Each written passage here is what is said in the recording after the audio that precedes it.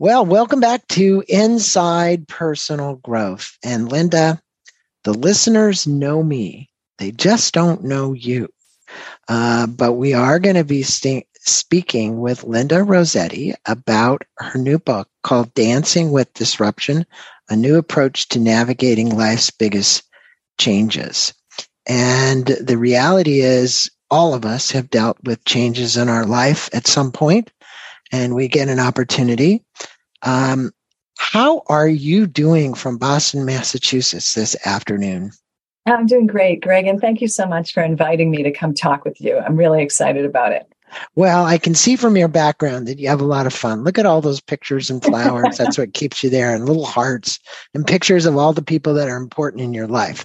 So that's a good sign right there, is that's telling me who you are. But I'm going to let the listeners know a tad bit about you. She's a Harvard MBA, pioneering researcher, has dedicated her career to advancing our understanding of personal and organizational transformation. And we'll be speaking about both today. Through her work, she creates new conversations about shifts that occur repeatedly over the arc of our lives and involve our thinking about who we are, despite popular beliefs to the contrary. She now understands such times about people as normal, common, and a signal for meaningful growth. She is the author of this book, but she's also a researcher. And she's no stranger to transformation.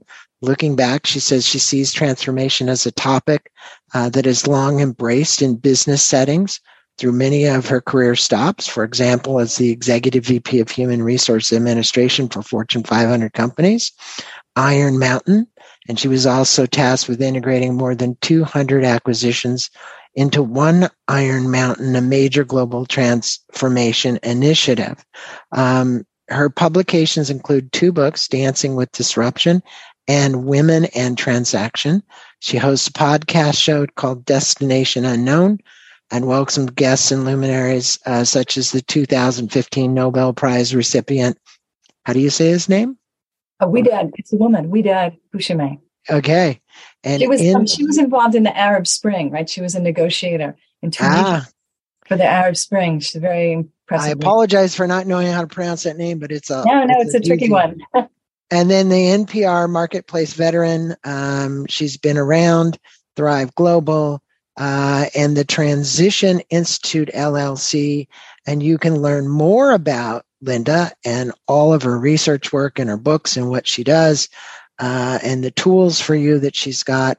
It's Linda Rossetti. It's LindaRossetti.com. So enough about you. Let's talk about what you like talking about most, which is disruption, right? Absolutely. And I think you're actually the primo expert on disruption. So in the introduction of this book, you speak about a woman by the name of Janelle, and you mentioned she and 4 others joined you to speak about major changes in their lives. And you found these common threads about what happened to people going through major changes in their life. You have since interviewed 270 individuals and written several books, which I just said, about the subject. What is the common thread that you found happened when people are faced with major changes in their lives, around that coffee with Janelle and the other people? First of all, Greg, I'm so happy that you have interest in this, because I think it's something, as you said, we are all bumping into in some way. And the common threads really, there are many, right? I think that, you allude to what was the beginning of my formal research. I invited all these people in to have coffee with me in all sorts of settings. And Janelle and a couple others joined me for breakfast one morning. And each of them went around the room to introduce themselves. And Janelle is somebody who had been a nurse. And she, like so many people who are on the front lines in the healthcare arena, was just at a point where she was struggling with her commitment to that field. Mm-hmm. She's like, I really don't know what's wrong with me, right? She immediately thought something was wrong.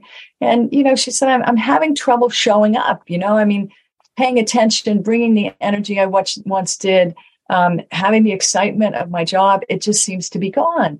And all the people in the room, they were all from very different circumstances, different ages, different occupations. They're all kind of nodding their head in agreement. All of them found themselves in this very unfamiliar place. And so, as I mentioned, I saw patterns in that, right? There were patterns in the way people were thinking about what was occurring, right? Few of them had any vocabulary to apply to these shifts that were going on, right? Most of them, in the absence of being able to define what was happening, instantly thought of negativity, like there's something wrong with me, or there's some deficit in some way that they have to go address. So the first pattern was lack of vocabulary. But then the other things that were really interesting was how common it was, the experience that they were all talking about went through similar phases, even though their circumstances differed. Janelle was having a struggle because of a job-related connection. Another woman who was in the room had a challenge because she had a recent, very, very sad breakup.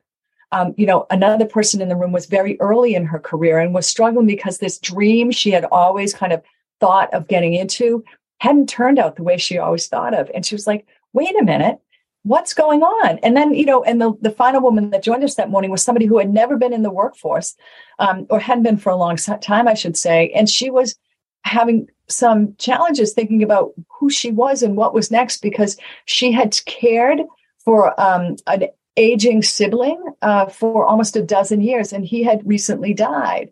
And so all these people had had these moments where their connection to how they thought of themselves was broken in some way.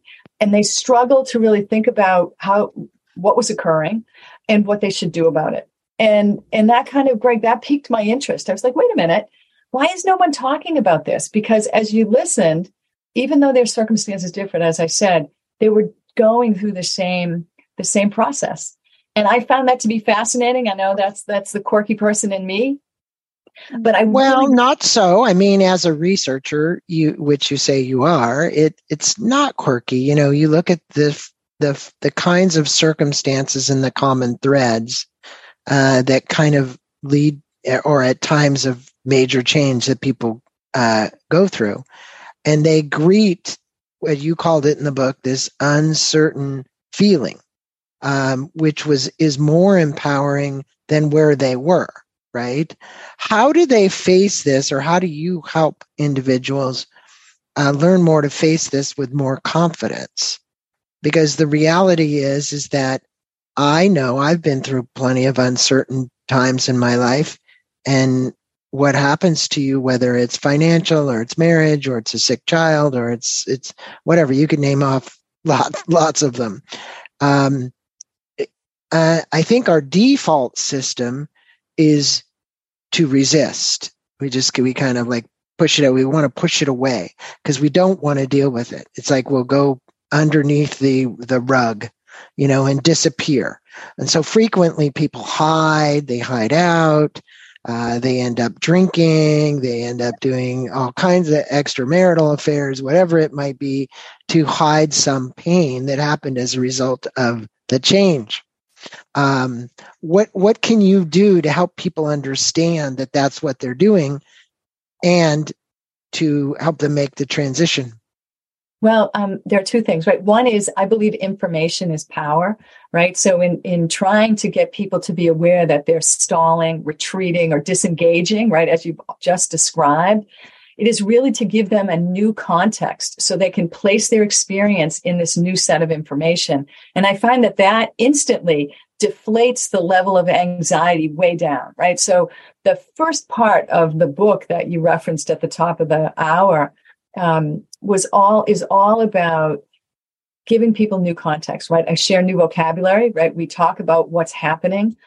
We also talk about how that relates to growth in adult lives. So I give people some new vocabulary, talk a little bit about the science and the technology around what happens when adults go through major shifts, so that people have this entire new understanding.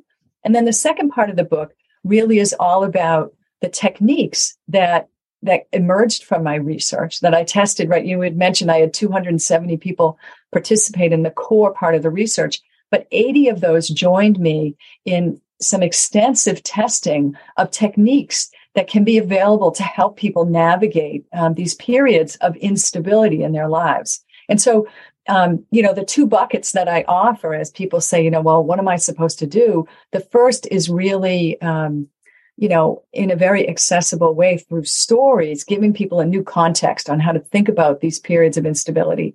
And the second is to offer them some techniques that they can deploy immediately to help them navigate what can be emotionally very challenging times. Did you find that during these times that, we talk about these neural pathways in our brain that are wired in a certain way, and obviously your research had to stumble across this is a challenge, because we basically have used the default mechanism associated with that, and it is around being able to rewire and relook at something. If you would, speak with the listeners about how they can respond to disruption, the differences between the two responses, which are change or transition, right? So one thing is change, the other is transition, and why we habitually reach for change over transition. One is like addressing, I find something, there's this old cliche, you've heard it, you can grow through something or you can go through something, right? And a lot of people just like to go through something. They don't like to grow in the process. Transition is growing through it, not going through it. Most definitely. And you're right on to one of the most interesting things I found, kind of like blow your socks off kind of learning at the beginning part of my research. And that is, we are conditioned to use two very important terms interchangeably in our lives. And those words are change and transition. But when we find ourselves at a moment of disruption, right, and the disruption that I care about involves those times when our thinking about who we are gets broken or disconnected in some way, right? So at those moments, change and transition mean very different things. Changes are typically alterations or variations on a static or intact self-concept, right? So I might, unexpectedly lose my job at Bank of America, but be okay in the group. Like say I was in finance. I'm okay in that.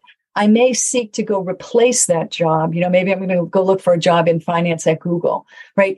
I would be making an alteration or variation on what is effectively a stable self-concept, right? Very important. When we opt for transition at a time of disruption, we are actually welcoming instability for a time and really exploring a shift in our self-concept. And that, those two differences are pretty substantial, because when we choose transition, right, we are recognizing those typically occur when there is a change in what we hold what holds value and meaning to us. And those things really require us to re-examine the assumptions upon which we rest our sense of self. And so the words are very important, unknown to me before I sat down and talked with all these people, but they actually foot to what you were talking about early on, because transitions, when we're willing to re-examine the assumptions that underlie our sense of self, we are really exploring what is developmental growth. Well, the other thing is transformational, right? So we've talked about transition and now transformational growth. People hear the word personal growth. They hear my show is called Inside Personal Growth. It probably should be called transformational growth. And how does this help the people that you work with, whether you're training a coach or you're training somebody, shift their beliefs, their values, and expectations, and the beliefs? If we're going through transition to embrace transformative growth, right? So again, it's a matter of us learning in the process, learning a new way. When you transform, you learn something new. When you change, I wouldn't say you always do that. I would say you modified your behavior to meet a new circumstance, but you didn't really embrace this, maybe psychologically. Yeah, it's such an important distinction you're making. And I love the work that you do, Greg, because growth is so important, right? It is something that even though we pay lip service to, we actually head in the other direction when we're given the opportunity. And that is well documented, right? And so the conversation that I try to start with folks through this work is really to help them understand what growth means in an adult context. And typically when people enter adulthood, they define their expectations and definition for who they are by external factors, right? So things that are, in our surround. So the communities we live in, the occupations we choose, the schools we attend, our families, our religious beliefs, and loads more. But when we enter adulthood, we're typically creating our sense of self based on inputs from that kind of personal ecosystem. When we have opportunities to grow over the arc of our lives, what we're typically doing is we're taking those inputs and we're reevaluating it. We're saying, does that one still fit? And sometimes what our analysis says is, I've outlived the useful life of that one, right? And so what's happening in growth is we move away from external definitions entirely to set our definition of who we are. And we move to this blend that leaves more room for those things that hold value and meaning to us. It isn't as if we're throwing the baby out with the bathwater, right? We're building on the original assumptions that we had, but we leave room to disengage from some, to refine others, to welcome new. And there's wonderful work that came out of UC Berkeley. A woman by the name of Ravenna Helson did work over many years. She studied long cohorts of people. One group lasted 50 years. And she describes this progression of going from externally defined to more internally anchored sense of self as a recentering. And I love that word recentering because that really is what the growth process is in the adult lifespan, right? It is this constant recentering of really what holds value and meaning to us and how that shapes who we are. And I think that's really the thing that I found through my research that was so fascinating, that many people responded to disruption with a change. And many of them hoped to get something that was transformative. But in fact, when we choose change, we're reinforcing an existing self-concept. And when we go into this transformative phase, what we're doing is we're opening ourselves to something that will be a recentering, right? We'll be welcoming new ways to think about ourselves and the world, which would be a derivative of where we started. And so this pattern of growth can happen repeatedly throughout adult lives. And if you look at the scholarly research in this, it says that many, many adults don't, right? They don't opt at a point of conflict, from a disruption of any flavor. It can be good news. It can be challenging news. Oftentimes we don't have the vocabulary and the know-how to choose that transformative option.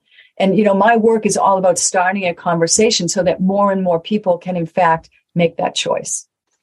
Well, you speak about a topic that's been written about extensively across time. And I remember reading a book, Linda, many, many years ago called Immunity to Change, put out by MIT. You probably read it. But, what doctors found is if someone would have a heart attack and the doctor says, hey, you need to change your diet, you need to change your exercise plan, you need to do this, so the doctor is informing them of a new prescription, a new prescriptive way of being.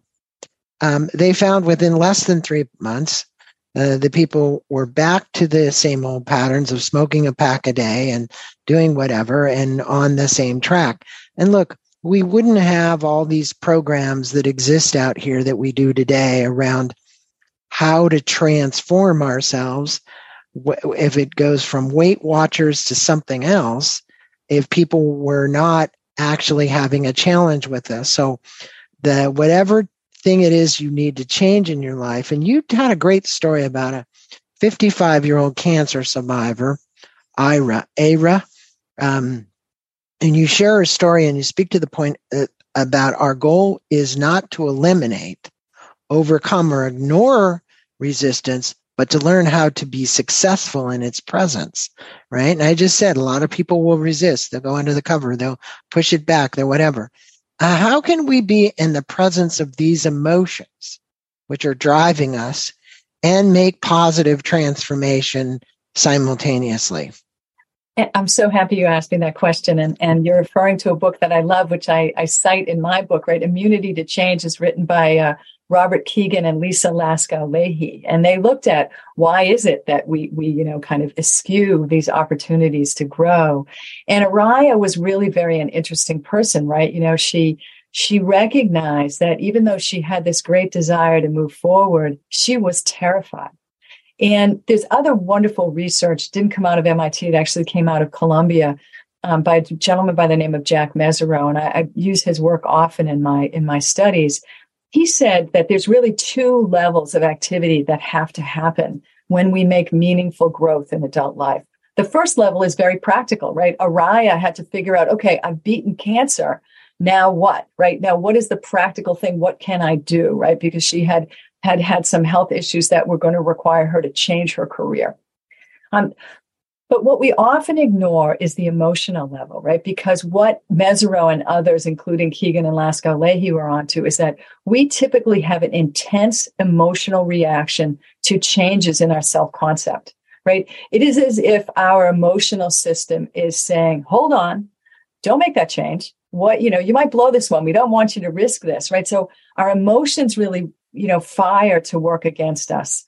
And so long-winded answer to your question is that part of what this book does is it introduces a technique, a mnemonic called HAIL, H-A-I-L, that was designed to help people reframe the emotions that occur when we move away from a stable self-concept and allow them not to diminish or ignore the emotions, but be with them, but still make progress on that practical level. And reframing is one of those words, Greg, that, it's like a word like kindness and vulnerable. It's everywhere, right? So I want to take a minute just to tell you. No, let's talk about what those 4 steps are, because the mnemonic, HAIL, each one of those is a step. And I think this is a very important thing. While we're talking about it, whether people are taking notes or not, it's not important. They can go get the book. Here it is. The HAIL is in there. Also, there's exercises as well that the people can do. But speak with us about the mnemonic, because it is important, and it is a 4-step process that can be utilized. Yes. And so the first, the mnemonic all operates on this notion of reframing, right? It's as if, Greg, you and I went outside of your office and I said, okay, draw that skyscraper. And we were standing on the sidewalk and you sketched it. And then I said, okay, well, now we're going to take a ride in the elevator from the building across the street, go up on its roof. And I said, okay, now draw me that same skyscraper. And the view of that familiar skyscraper would be radically different. And that's what HAIL helps us do, right? It helps us first name the emotions, right? We say, okay, let's just honor the emotions as being present, right? We give them an opportunity to occupy space and time, right? So Araya, who's saying, I'm frozen. I don't know what to do, right? And we say, okay, we asked her to help us understand what emotions were present. And fear for her expressed itself in anxiety. It expressed itself in sleeplessness. It expressed itself in sadness too for her, because it was something that for her was a very debilitating experience that referred to a lot of other times in her life, right? So this notion of honoring, simply naming the emotions is really the first step of the mnemonic. And then each of the subsequent steps, Greg, walks somebody through this ability to be able to take that skyscraper that we're looking dead on to and come at it from a different level. So instead of the emotions having power over us, all of a sudden we can be with those emotions and not be as affected, right? I oftentimes describe it to people like, for me, sadness is a common emotion, right? And when it's active, I feel like I'm hanging onto the end of a rope and it can like flail me around in any direction. But when I can reframe it, I can drop that rope on the ground right next to me and it's still there. It's not like it's gone, but I'm not whipped around willy-nilly by whatever its presence wants me to do. And that's what this mnemonic is trying to do. So HAIL represents 4 different sets of questions to ask ourselves to help us really diffuse the power of an emotion over us. Yeah. And for those of you, when you get the book, you'll see it in there. It's, again, you're going to be able to reframe, like you just said, sadness, instead of whipping you around, is the rope that's sitting down next to you. Not that the emotion is gone, but it's now been tamed. Yeah. How's that? Maybe tamed is a better word. And, I appreciate the perspective you take in the book about resetting our expectations. And you state that resetting expectations increases our awareness of the expectations we carry and the sources upon which we draw to set those expectations. And, from an Eastern philosophy, Buddhist philosophy, it's non-attachment to expectations. And it can be a trap for people. Let's face it, it's one of those that sets you up for disappointment. You figure something's going to go some way and you have an expectation for it happening this particular way, and it doesn't go that way. It goes a different way, or it never happens at all based upon whatever happened in life. Speak with the listeners about how to successfully reset an expectation after it didn't actually resolve itself the way that they thought it was going to resolve itself, or manifest itself. Let's put it that way. Maybe that's better. Yeah, so resetting expectations and reframing emotions, those are two of the 4 steps in the book that I outlined for someone who actually does want to go through a transformative process, right? They have to reframe emotions, they have to reset expectations, they have to reimagine their identity, reconstitute the communities that support them, right? So those 4 steps are part of it. And this notion of resetting expectations is kind of multi-part, right? The first is we need to kind of bring our awareness to the expectations we carry. And that in and of itself is not like a nanosecond, okay, let's just sit down and write them out, right? Because very often we're not entirely sure, right? There was one woman who participated in my research and she said, I've always walked around with this notion of, I want to be a general manager by the time I'm 40. And that held great meaning to her. Right. Mm-hmm. And so she in her late 30s lost a job, an unexpected layoff, and that brought her into the world of my research. But ultimately, when she really stepped back and thought of the expectations, they went far beyond I want to be a GM by I'm 40, right? They had an awful lot to do with her financial expectations, with her expectations about being settled in terms of a family and having some real estate ownership, right? It had many, many, many layers. So the first step always is really, and there's some techniques in the book to do this, is to really try to shed the light on the expectations that we carry for ourselves. And there's some, like I said, they're top of mind. We've held them for a long time.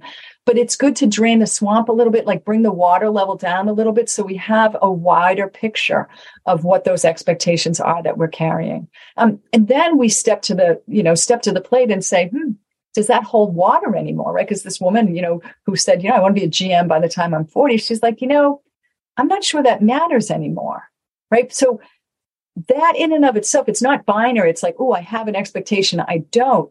There's an enormous process that I share with everyone in the book about what it means to actually let go of an expectation and then reimagine and reset a new one, right? Because as much as we're letting go of one, we need to then kind of cultivate our new expectation. And there's a gentleman whose name is Pascal, whose story I tell in the book.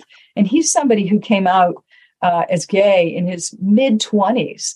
And he tells a wonderful story in the book because he's like, for a long time, I was aware of my expectation, right? I was living as a straight man, and I realized that wasn't the case. And he said, at one point I decided I'm not going to live within this expectation anymore. Right. And so he's like, I came out and I came out in a layered way, and it was a cascade. And I first told my family and on. And he shares that cascade, which is a very important step for him. But I think the most incredible part of his story is what he tells from that point onward. And he said, he's like, okay, then I stepped into this new big world of the gay community, and I had to reset my expectations there. And he's like, as much as I had to do when I was willing to let go, I had to kind of almost go through this trial, which says, okay, well, I think I'm in this segment of the community. And it was almost like a pilot proof proceed, like, well, does that really fit? And yes, maybe not entirely, but pretty much. And okay, I'll move again. And there's an important process that happens when people move in the direction of resetting expectations, is that when we're operating without expectations, right, when we choose to let go, it's a really unstable time in our lives. And some of us are great. We can look forward and say, oh, I'll be great. Pascal, I'll be great once I get into this community. And he can use the expectations of the gay community to kind of tamp down his anxiety about being in this unstable place. But very often people look back, right? So even though they're moving forward, right, they're saying, okay, I'm going to be in this new community. I'm going to look back to that person I was in the straight world and use that to evaluate whether I'm being successful or not, or my safety.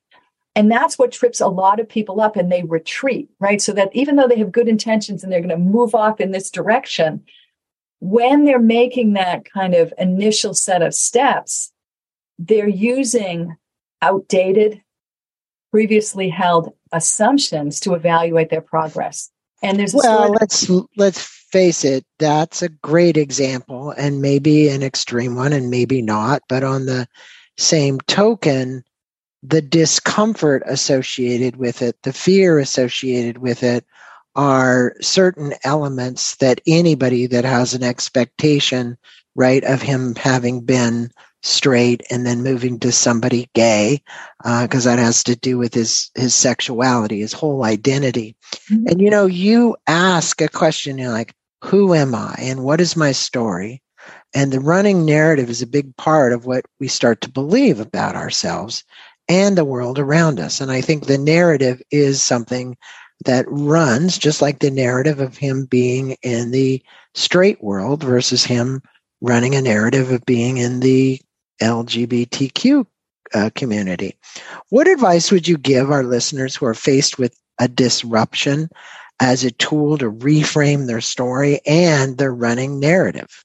Yes, absolutely. And the narrative plays such a big role because, by the way, we're the first audience for our narrative, right? As we're making radical shifts, we listen to our stories and it calms us down as we're using it to tell others, right? And so what I found in my research is that the most reliable way to reset or reimagine an identity is to think about the stories we tell about ourselves. Mm-hmm. And in society, we're very often conditioned to use a chronological architecture for our stories, right? Greg, if I asked you to introduce yourself to me, you would perhaps step through the important points in your life, be them professional or personal or an amalgam of both, but they would largely be chronological if we went and listened to the greater public. And what I learned is that if we use this concept, these shifts to value and meaning, which underlie that growth progression that we talked about earlier into the interview, if we use those to anchor our stories, that can be an incredibly illuminating process to help us reimagine our identity, right? For example, the running dialogue changes completely. Exactly right. And it's not like a sequential thing. It's like, who am I? We'll just say a podcaster. You're going to think of it in a much bigger light. I'm helping change the world one podcast at a time, through interviewing people like Linda. There's a whole difference in that to saying I'm a podcaster versus saying, what are you doing? What is your why? Right? I think that's the other thing. It gets to purpose and our why and who we are, and people exploring those deep inner regions that don't always come out when the running dialogue goes forward, right? Exactly. They don't get expressed. Yeah. Exactly. And I think, sometimes people read the chapter in the book that talks about this and think that this is teaching them how to do an introduction. And while you can make changes in your introduction, what it is trying to do is shine a light on this notion of identity and how we think about ourselves, right? And we hang all sorts of labels off of our identity. And this technique is really intended to help you reach beyond the labels, right? And begin a new conversation with yourself. And as we step through a transformative period in our lives, we really do have to continually reimagine this notion of how we think about ourselves. And I've found this, this trick about stepping away from chronology and reimagining this story using different markers as a really reliable way to begin that conversation. Yeah, it's, I did a training course called Think Wrong. I know it sounds strange, but it's really not, around creativity. And I think that, and I know that for a creative person to be able to express themselves in a new, unique way, and a lot of it, it needs to be visual, right? Because you go and you take it, people say, well, mind mapping. Well, if I can mind map something, I can take visual images and put them around, and it becomes easier for me to see. And I don't care what kind of learner you are, whether you're auditory, visual, or kinesthetic. The reality is those type of tools really help you in making a big shift at the way in which you look at something. The world looks much more expansive than it would in a linear way, which is what you were saying. I'm Greg Voice, and I was born here. I went there, I did this, I did that, right?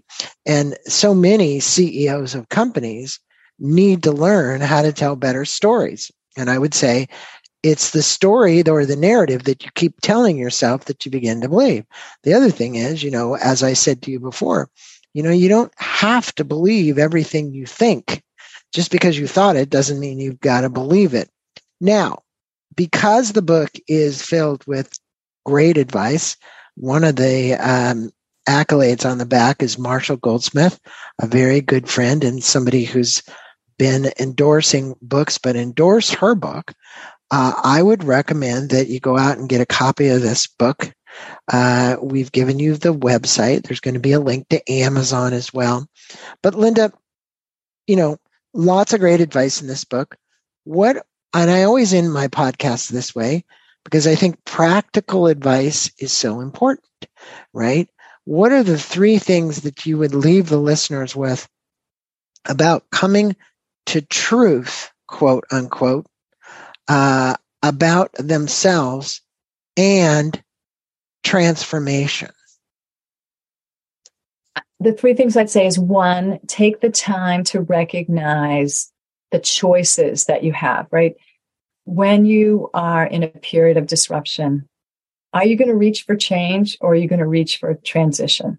And being aware of our desire, the familiarity to a stable self-concept, that awareness alone can help us ask a new question of ourselves. And that is number 1, biggest victory of all. If we can simply ask ourselves a new question, we're already advancing down the path. Number 2 is recognize, right? Bring our awareness to the characteristics of what happens during this period, right? We talked about emotions, right? Sometimes we're just like, I'm so anxious, right? Recognize that emotions are simply that, emotions, right? And if we bring our awareness to that, we recognize they're not traits, they're impermanent. And they actually, if we can reframe them, they can become oracles, not obstacles for our progress. And ultimately, the last thing I would say is to keep in our hearts that transformative periods in our lives, while not easy, 99 times out of 10, say out of 100, that these are expansive, incredibly productive times that can bring us great joy and peace. And it isn't necessarily the easiest path, but it is one that is orders of magnitude more valuable in altering the trajectory of our lives. And that is proven out not only in my research, but in hundreds of other scholars who have studied this. And so I would encourage people to continue to get information so that they can embark on that kind of a course, because it will be meaningful and productive for them. Well, look at the website and you've got tools for people. And one of them is the podcast, The Big Shift, Our Identity, The Courage to Rethink Our Labels, and Opportunity for More. And this is at Destination Unknown with Linda. And I would encourage people to go just click on those because then you can hear more about Linda and the podcast. The other thing she's got is Join Me for Dishing on Disruption with Linda Rossetti as well. You can click on there to get more information. Everyone is welcome. You say it's a 45-minute interactive event. So do sign up there or get more information about it. Linda, it's been a pleasure having you on the show. For my listeners again, we've been on, I got to go over here.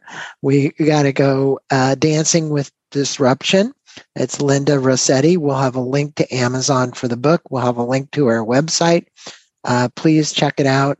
Linda, a pleasure learning about how I can, even personally me, navigate disruption better and embrace transformation and not just change. And I think for people who are really on the learning line, if you're on the learning line and you don't want to have it happen the same way, it's like Groundhog's Day over and over and over again. You literally need to go to the transformational growth side, the transformational line. You need to learn what it is you're actually doing.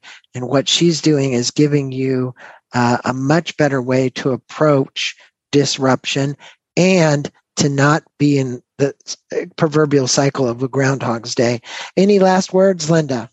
Greg, thank you so much for having me and allowing me to chat with you about this. I appreciate you so much. Namaste. Thanks for being on. Thank you. Thank you for listening to this podcast on Inside Personal Growth. We appreciate your support. And for more information about new podcasts, please go to InsidePersonalGrowth.com or any of your favorite channels to listen to our podcast. Thanks again, and have a wonderful day.